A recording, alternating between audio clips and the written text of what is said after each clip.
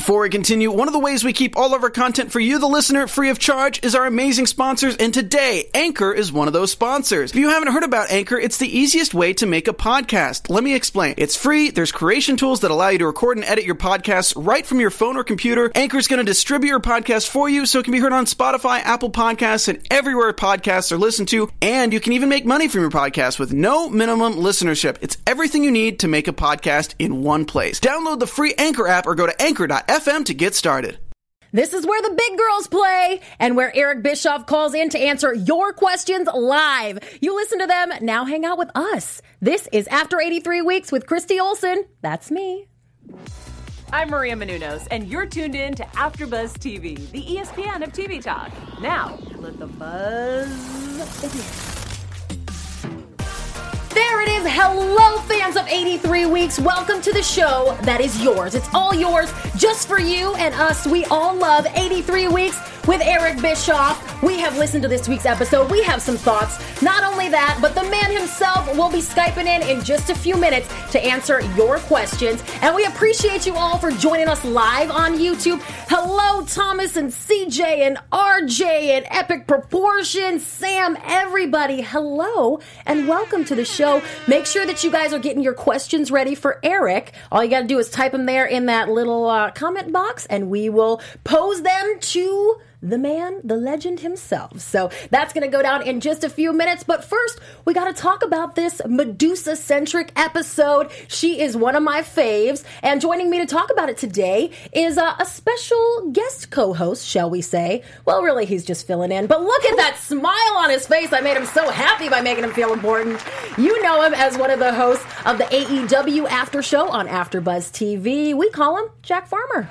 Yes, thank you so much for having me. I'm really pumped to be here. As a late period WCW fan, I've been looking forward to this all week. My pitch for you specifically as a fill-in this week was that you have a unique perspective coming from a WCW household. Because I would argue most of us weren't not a WCW household. Growing up in Philadelphia specifically, that is a WWF household.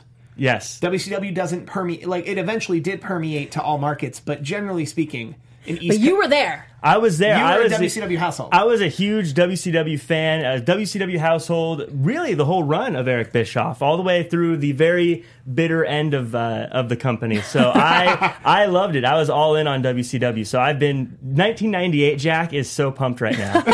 Well, I'm sure Eric will appreciate your enthusiasm and that of the man next to you. He is Eric's digital producer. Hi, Steve Kaufman. Hello. I said something to someone today that I think I need to quote more, which is, I'm 33, but I pretty much live for 13-year-old schoolyard me. Pretty much everything I do day to day is to make that 13-year-old happy. Well, I run YouTube pages for Ric Flair. That I can't think of anything more that would make 13-year-old me just aghast. That's what's in the future. So, before Eric comes around, chat roll, if you have a question for Steve Kaufman here, let it roll, please. Guys. We are, of course, as I said, live on YouTube. We do this on the 83 Weeks channel at 5 p.m. Pacific-ish. Sometimes we're a little late. Every single Wednesday, so make sure you are joining us. If you can't then, check us out on Apple Podcasts. Make sure you subscribe, rate, and, listen to 83 Weeks with Eric Bischoff, which this week was kind of about Medusa throwing the WWF Women's Championship title in the trash can. I kind of thought that's what we were going to get the whole episode about, a little bit more of a deep dive, but they kind of went and did a little watch along of all of Nitro from December 18th, 1995, which was exactly a certain number of years ago. 24? We'll go with that number. That yeah? sounds like okay. Hey, that was sounds like a correct Yay number. me, math. But we did get some good, juicy stuff about Medusa. I think the most interesting thing here is that she sees things a little differently when she talks about this than Eric did. And I reached out to Medusa to see if she would want to call in and divulge why she left WCW in 93, which is what Eric couldn't recall. And she was unable to do that tonight, but it sounds like in the future we'll be able to get her to answer some of those questions. So, what did you guys think about Eric's characterization of her excitement and kind of the way this whole throwing the belt in the trash thing went down? I felt like she got to do exactly what all of us would want to do after being let go from a company, right? Oh my God, you're so right. Like, that would be the most thrilling moment, to be able to go on TV somewhere and throw your former employer's stuff in the trash. She got to live the dream. I'm getting so happy inside right now, just like thinking about doing idea that with the NXT microphone. She went there. I did.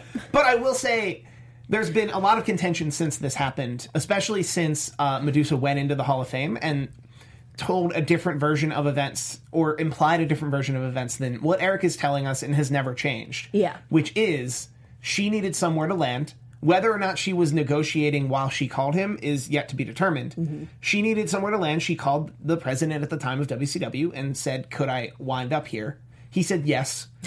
But like, the key is they agreed to hiring her. Mm-hmm. And then she mentioned, I'm also WWF Women's Champion and I have no more dates. Mm-hmm. So I have that championship. I'm still that champion. And he says, bring the bell. We'll figure something out.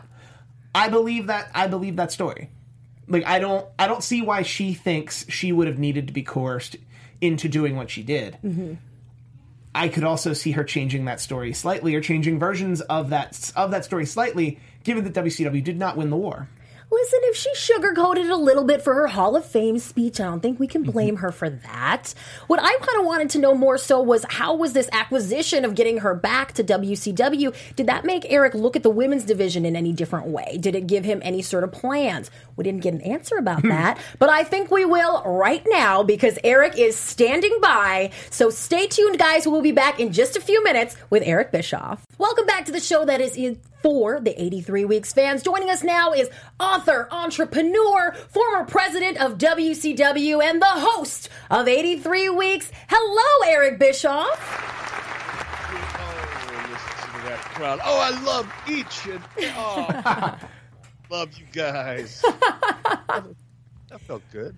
Is that how you walked into Conrad's holiday party this weekend? No, not quite. Well, we got to ask you how it was.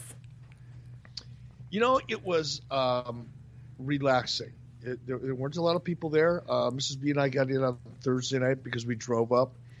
So we went out to a nice dinner with Megan and Conrad and Lori and I. And then Friday, people started rolling in, and spent the afternoon chatting and hanging out and had a beverage or two. Then we went out to dinner and ate like Mongolian warriors at a Brazilian steakhouse, but they just everybody's walking around with big slabs of meat and carving it off, and it was a blast. So we had a great time. Sounds like a vegan's dream. Well, I do want to just give you a quick intro here. Filling in tonight for George is Jack Farmer. Huge WCW fan. Very excited to be sitting here with you. I think this may be the highlight of his life, Eric. So let's give him a good one. I want to kick this off with a little game because, as we just mentioned, Eric went to a little holiday shindig this past weekend and saw a lot of his old friends. So, Eric, you know how in high school at the end of the year you vote everybody like most popular and cutest couple and all that kind of crap? Steve reminded me they call them superlatives, if you're in for the big word. But let's pretend like this holiday party was high school, and we're going to have you name a couple of the big winners of the night, all right? So if we were going to holiday party high school, who would be voted the littest of the party, Eric? Who was the who imbibed the most? Who do you vote as littest? I'm going to come off so lame here, but it wasn't that kind of party. I mean, we had a couple cocktails. We went out to dinner, and everybody had a couple drinks, but it wasn't that kind of party. It wasn't like Animal House. Now, maybe it was after I left because, I can have a dampering effect on the crowd. but while we were there, it was pretty tame. Well, let's say maybe the dance floor fired up after you left. Who do you think, out of everyone who was there, who was most likely to twerk?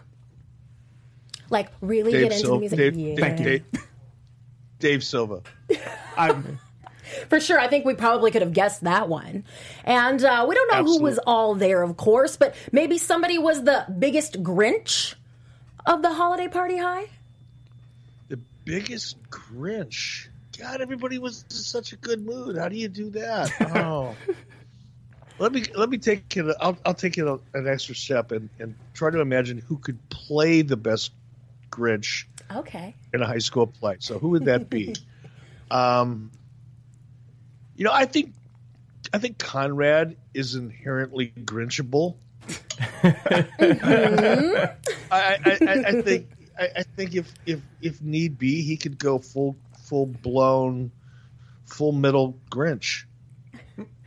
No arguments here. Also, planning a big party is stressful, and True. I could see that energy turning in either direction. That's true. I could see him doing the don't mess up the couch. Don't make sure nothing gets damaged. Is there plastic on the furniture over there? Jack. Conrad's not anything like that. He's a terrific host, and so is Megan. They made us feel perfectly at home. And I know one would think we were all geared up for this really wild Christmas party. And like I said, it may have been after we left because we had to leave on Saturday. And the name of the Christmas party, by the way, was a no holds barred Christmas. Love that. Nice. So it at least it had the potential of turning into a real frat fest after I left, but it just wasn't while I was there.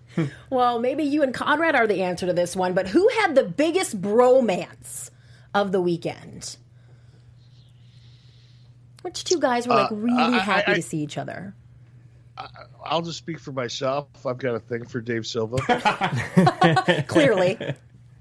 No, I do. I told my wife because, Mrs. B hadn't met, she never met Conrad face to face. And, a lot of the people that I'm involved with on the podcast side of my business, she has never met. She knows them. She's spoken to them on the phone, but never really met them. So this was an opportunity for me to introduce her to some of my partners, friends, and people she doesn't know. So, and I told her on the way to Huntsville, I said, these are the best people, and I mean this sincerely. They're the nicest people. They work hard.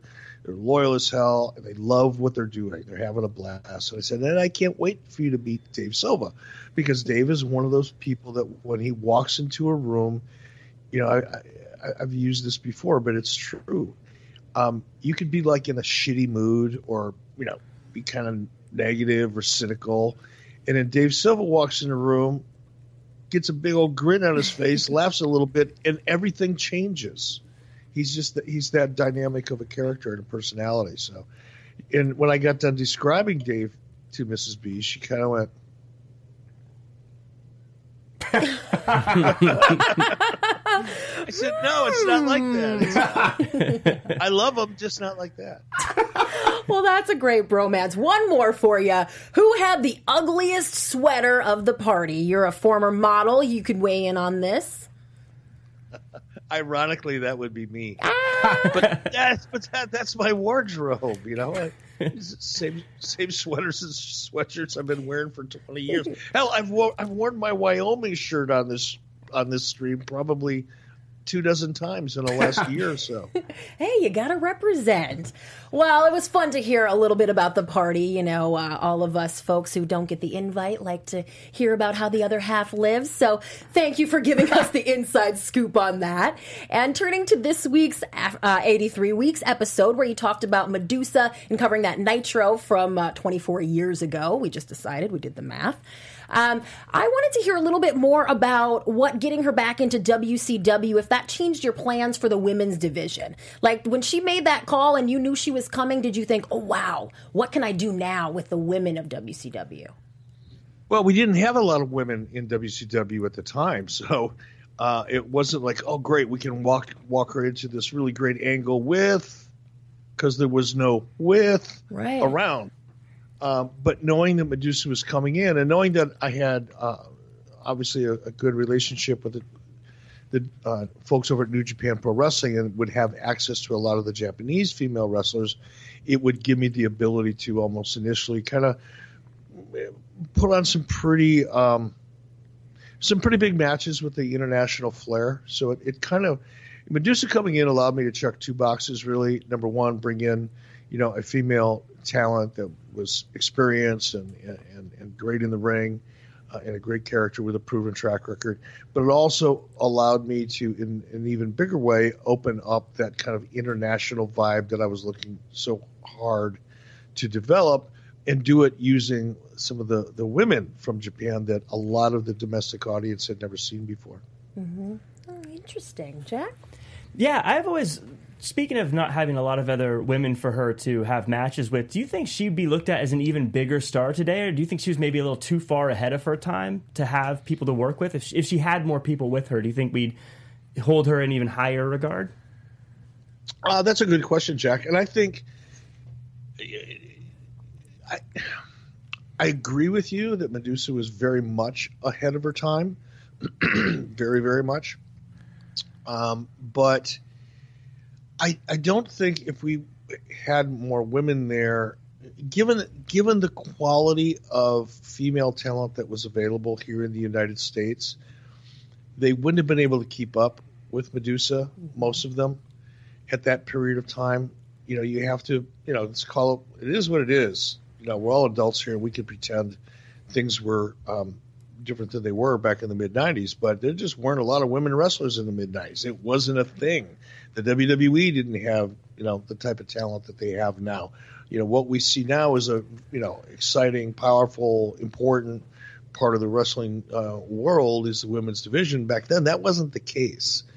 And the women that were wrestling really weren't really, for the most part, I'm not saying this was true 100% across the boards, but for the most part, there were very few women outside of the U.S. that could keep up with Medusa.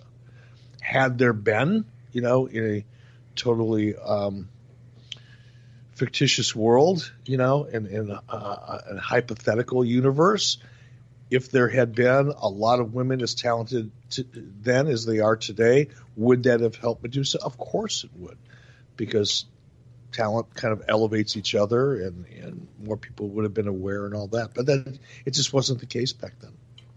Switching gears slightly, Tom Smith in the chat wants to know, when Scott Norton was IWGP World Champion, were there any plans to have him defend that championship in WCW? Great question. Fair question. There very well may have been. There were a lot of discussions taking place and a lot of ideas thrown around. And I don't think that that's an idea that would have not made sense at the time. So I'm sure it was at least discussed at one point or another, but nothing stands out that I can point to. And another question from a fan, this one pretty deep. James asked, do you think the WWE is ashamed or embarrassed to be associated with wrestling? It seems that they are constantly chasing a mainstream / real world acceptance that they will never be able to achieve. Thoughts on that? That's a pretty negative, cynical view. I understand why people say things like that, and a lot of that comes, I think, from chat rooms and shit that people read on the board and all the things that people do to kind of bitch and whine and moan about the business that they supposedly love so much. So I get that, but the real reason that WWE is constantly looking for a way to partner up with other mainstream celebrities, musicians, causes, you name it, is because that's how you promote your business, folks. That's what makes the world go around. And I don't care if it's professional wrestling or if you own a manufacturing company that makes urinal biscuits. You still make your money by promoting and marketing your company and making it as widely known and broad and mainstream as you possibly can. So I just wish people wouldn't always go to that dark, bitchy place. Well, the exact opposite of that. Woohoo! We have a super chatter in the chat. CJ LaChapelle putting down big money to ask you this question, Eric. On WCW, why was the ring announcer barely audible on TV? At that time, it didn't bug me that much, but now I hate it. Again, I just want to reiterate that he paid you $10 to ask this question. Thank you, CJ. He paid me $10 or he paid you $10? Paid the channel $10. How much of that do I get? $10. I'd rather not tell everyone the revenue split. Okay. Let's assume I can at least squeeze a Coors Light out of it somewhere down the road. I think so. Right? Why was that? I guess there was a difference in philosophy, production value philosophy throughout the years. And I think at one point, the ring announcer just really wasn't considered to be part of the show. It was more, it was ambient noise, basically. And, you would hear him in the background, but he wasn't necessarily on camera as a character. And that's changed over the years. And I'm sorry that it bugs you. And hopefully you're going to be able to wean yourself off of mid-90s wrestling and get back into the 2019 version where you can hear the ring announcers loud and clear. If that's what that's what gets you there, buddy. It's a pretty technical question. Terry James also gave us a super chat. What was behind the decision to put Randy Savage into the NWO? I don't think there was any one thing. I don't think there was a seminal thought or goal. I think it was essentially, as we did so often, all right, well, what are we going to do next week? What are we going to do with the next pay-per-view? What's next? And somebody on the other side of the table go, hey, I got an idea. What if we do this? And then somebody else would say, nah, that's bullshit. Let's do this instead. And by the time everybody got done ripping each other's ideas, we'd have an idea left sitting on the table. And that's more than likely how that happened. Chris Croninger on Twitter just asked, when are you going to be a guest commentator on AEW Dark? I don't know. Do they do that? Never seen that. As the AfterBuzz host of AEW Dynamite, I would love for you to make an appearance on there. Well, write a check. I'll make some phone calls. Submit a question in the super chat. Wayne Moses has a good one. He's asking, Eric, why weren't there any NASCAR drivers, or were there any NASCAR drivers considered to be involved in a storyline or a match when you guys had that sponsorship deal with them? That would have been so cool. Yeah, no, it's a nice, cool idea on paper, but no, in reality. Have you seen most NASCAR drivers? No, and I'm not making fun of them. I'm just going to point something out. They're about this big. Yeah. It's like you can horse pick them jockeys. up They and put have to them be in your small, pocket right? and take them for a walk like a monkey. No, they're like little people. But you don't see too many 240-pound NASCAR drivers because there's too much weight in the car, right? I mean, they're like gymnasts. I'm not taking away from their athletic skills or abilities or their endurance or all the other, amazing talents that they have to reach that level in their particular sport. But they need to be able to jump out of a car quick, and they go through the windows because the doors don't open. You can't have a big jacked up, 240-pound guy in a NASCAR. You couldn't get him in, you couldn't get him out. God forbid something goes wrong, you'd have to get the jaws of life to get him out of there.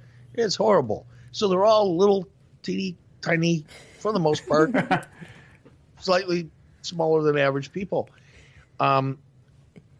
And I don't think that would be good TV. And besides that, have you ever heard? Oh, I'm going to get so much heat for this, but I'm going to say it anyway. You guys ready? Yes. Have you ever heard one NASCAR driver cut a decent promo? Ooh. Have you ever? I mean, I'm not taking in a lot of that programming, but I assume you're right. You see it on TV, right?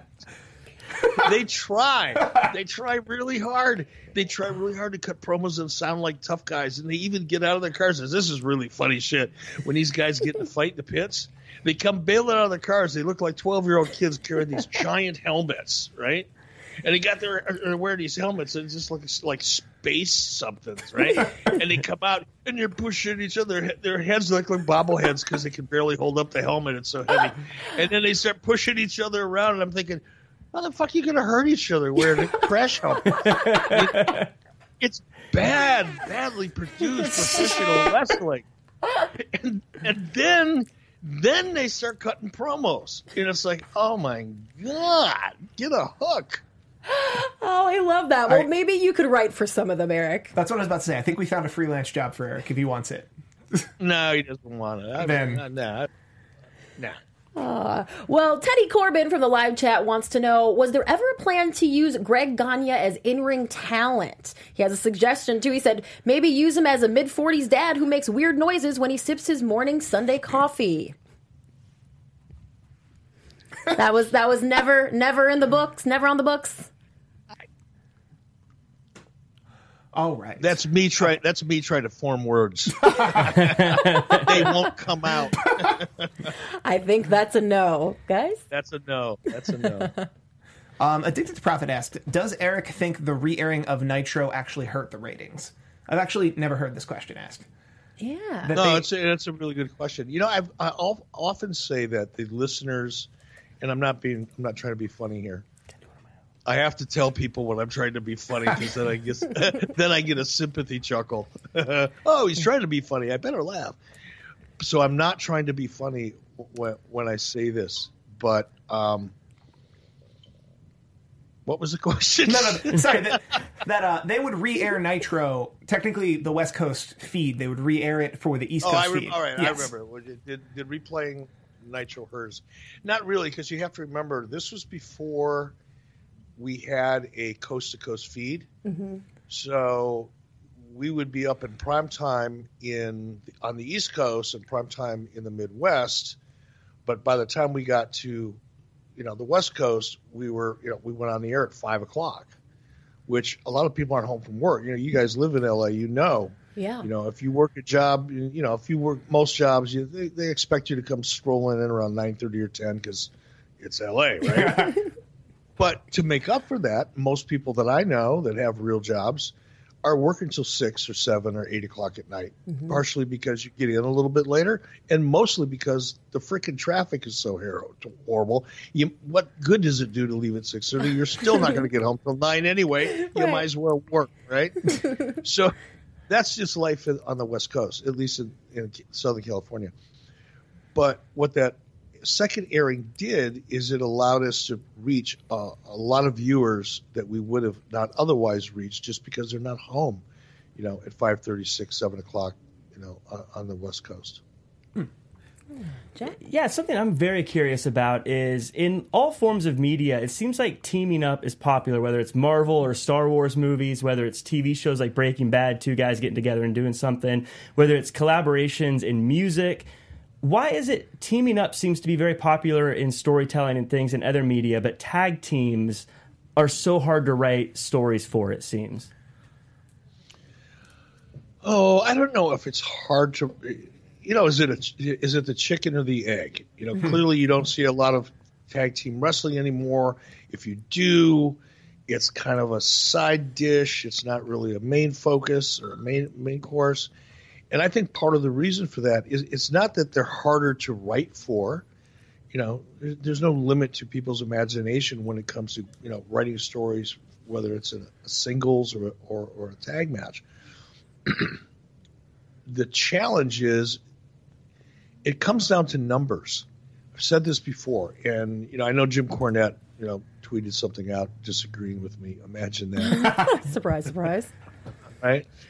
But if you do the math and you just think about it purely as business, let's say you want to make a commitment to the tag team division, okay, which means you're regularly going to have featured at least one tag team match on every show, right? Let's assume that. Maybe two even, right? You should probably have more than one if you want some ongoing storylines and somewhere to go. Well, let's just say you're going to commit to one tag team match per show. It takes 4 people to wrestle in that match, which means you have twice the amount of overhead to fill that segment than you do in a singles match. Therefore, since it's more, and you have twice as much airfare, you have twice as much of everything, you have twice as much catering expense, you have twice as much insurance, you have twice as much of everything when you have 4 people in the ring as opposed to 2. And because of that, you don't see anybody with a roster of 47 guys who are dedicated to the tag team division, right? You may have a couple, And then everything else is just, we'll throw them in a tag. Well, we'll let them tag this week, and then they won't tag next week. That's not really a tag team division. And when you find yourself in that position where you've only got 4 or 5 guys who regularly work tags, or 6 or whatever it is, but yet you need 52 weeks of programming, and you need the story to support it. You don't have enough characters to support the stories you're trying to tell. So I think it really does, and I don't know if that makes sense to you or not, but yeah.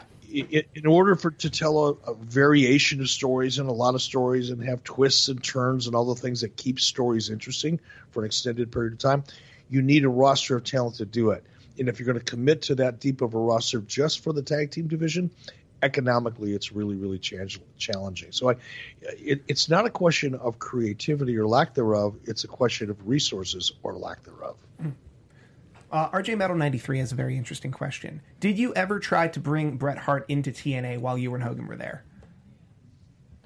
No. That's what I thought. That was a quick one. Well, Blast Well, Thunder. no, I mean, look, I'm chuckling. I have a lot of respect for Bret. Bret and I have kind of had our little conversation, and we're good, and you're not going to hear me say anything negative about Bret. And I only chuckle, not to be, a dick, but to it was well known that Bret had suffered a concussion, and I think by the time I got to TNA, it had a heart attack. So the question, I think, it was just a little bit of a funny question. That's It's a fair question if you don't follow it at all. But in general, he wasn't looking to work for anyone at that time. No, he wasn't. He was completely retired. Well, here's one from Blast Thunder who says, in a shoot interview, Barry Darsow said he pitched the idea for the Goldberg gimmick, but that he wanted it for himself. True or false? I've known Barry for a long time, and he is not prone to exaggeration. So if he did, I'd sure like to hear from Barry who he pitched it to, but he may very well have.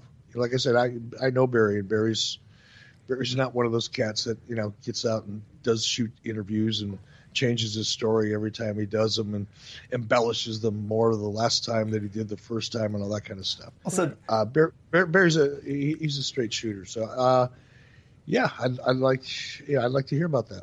Interesting. Also, that sounds very much like the Bob Holly impersonation on Bruce Pritchard's podcast, where it's like, I got an idea. How about I just beat everybody? Like, that doesn't sound like a super original idea coming from it. It's just like, I'm a wrestler. I want to wrestle and win. Yeah, that's probably a conversation that I've heard, a couple 300 times over my career. Well, Eric, here's what we do. I'll come in from out of nowhere. And then the reason it'll get over is because no one would expect it. Of course they wouldn't expect it because you suck and you're not entertaining. And nobody in their right mind would do that. That's why we're not going to do that. I love that. Well, Eric, before we let you go, we have to ask, you mentioned on 83 Weeks that you were going to go hang out with Hulk Hogan and have a little glass of wine. Inquiring minds want to know, when Eric Bischoff and Hulk Hogan sit down together, red or white? Red. Really? For the health benefits? Less sugar? No, it's just what he was pouring. From a box or a big old jug? You guys get fancy? Hulk gets good wine. Actually, Mrs. B and I went over and visited with Hulk and Jennifer Monday night. So, yeah, it was great. It was the first time I'd seen him in a long time. And I just talked to him this morning. I called him. Lori and I left, and we both looked at each other and said, God, he looks better than he has in the last 15 years. Really? Wow. Now, in my opinion, and I called him today and told him that. I said, dude, because the surgery he had, it was, I can't even describe it. It was massive in the reconstruction that they did to his spine. I mean, if you just look at the amount of hardware that they had to take out of his back to put in new hardware, there's more metal that came out of his back than there is on the front end of my car. Yeesh. It's ridiculous. And he was in surgery for, I think, right at or close to 10 hours. That's a lot of surgery.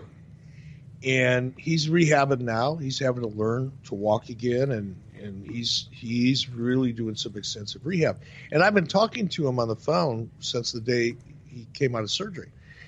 And, he's been pretty honest with me and open about what he's going through. And I expected him to look so much worse. Yeah. Just because I know what he's been through. And he came to the door. He's in a upright walker, and he comes to the door, answers it. I looked at him. I thought, God, he looks 15 years younger. He's still, obviously, he's got a lot of work to do, post-surgery in terms of rehab. But, his eyes are bright and clear. He just looked refreshed. And I told him today, I said, man, keep doing what you're doing because you look 15 years younger. You may get that WrestleMania 36 match if you keep this up. Well, that is awesome to hear. And thank you so much, Eric, for coming and hanging out with us again tonight. This is, of course, our last show for the whole year. So thank you for hosting us on your channel this year and for helping us bring After 83 Weeks to the people, for coming and answering all their questions. They are, as usual, giving you a lot of props here in the chat and saying thank you much. So happy holidays to you and Mrs. B. Enjoy your time with the family, and we'll see you in 2020. Yeah, great. Happy holidays to you guys. I love doing this with you. I really enjoy it. Jack, give Tony my number. Will do. Love it. Love it. Thank you so much, Eric. Bye. Tony has his number. Pretty sure. Yeah, but that was a good joke. I know, that was really good. Love that. Well, see, Jack, I told you Eric would love you. Yeah, I had a great time. This was awesome. Was this the highlight of your life as I sold it? This was up there, yeah. Top 3. I love that. Well, it was certainly great to hear a little bit more about Hulk Hogan, how he's recovering, and, to be a fly on that wall, I can only imagine. Or in that wine. Ooh, not so much. I always try to rescue them out, before they die. But, guys, we want to really, really thank all of our chatters who have joined us live tonight, especially our super chatters, RJ and LaChapelle? Terry. Yes. No, CJ LaChapelle and Terry James, thank you so much. Guys, do not forget to come and hang out with us live. We will be back the first Wednesday in 2020, I think. No, that's a New Year's Day. We'll let you know. Why don't you go ahead and follow us all on social media so that you know. Steve, where can they do that at? My social medias are almost exclusively Twitter. I'm at Steve Kaufman. That is KAUFMANN. I am heavily involved in the wrestling YouTube sphere, so if I'm tweeting the link, chances are I'm involved. Yep, and you can find me at Real Jack Farmer across all social media, as well as on the AEW Dynamite After Show right here on AfterBuzz TV. Probably this room.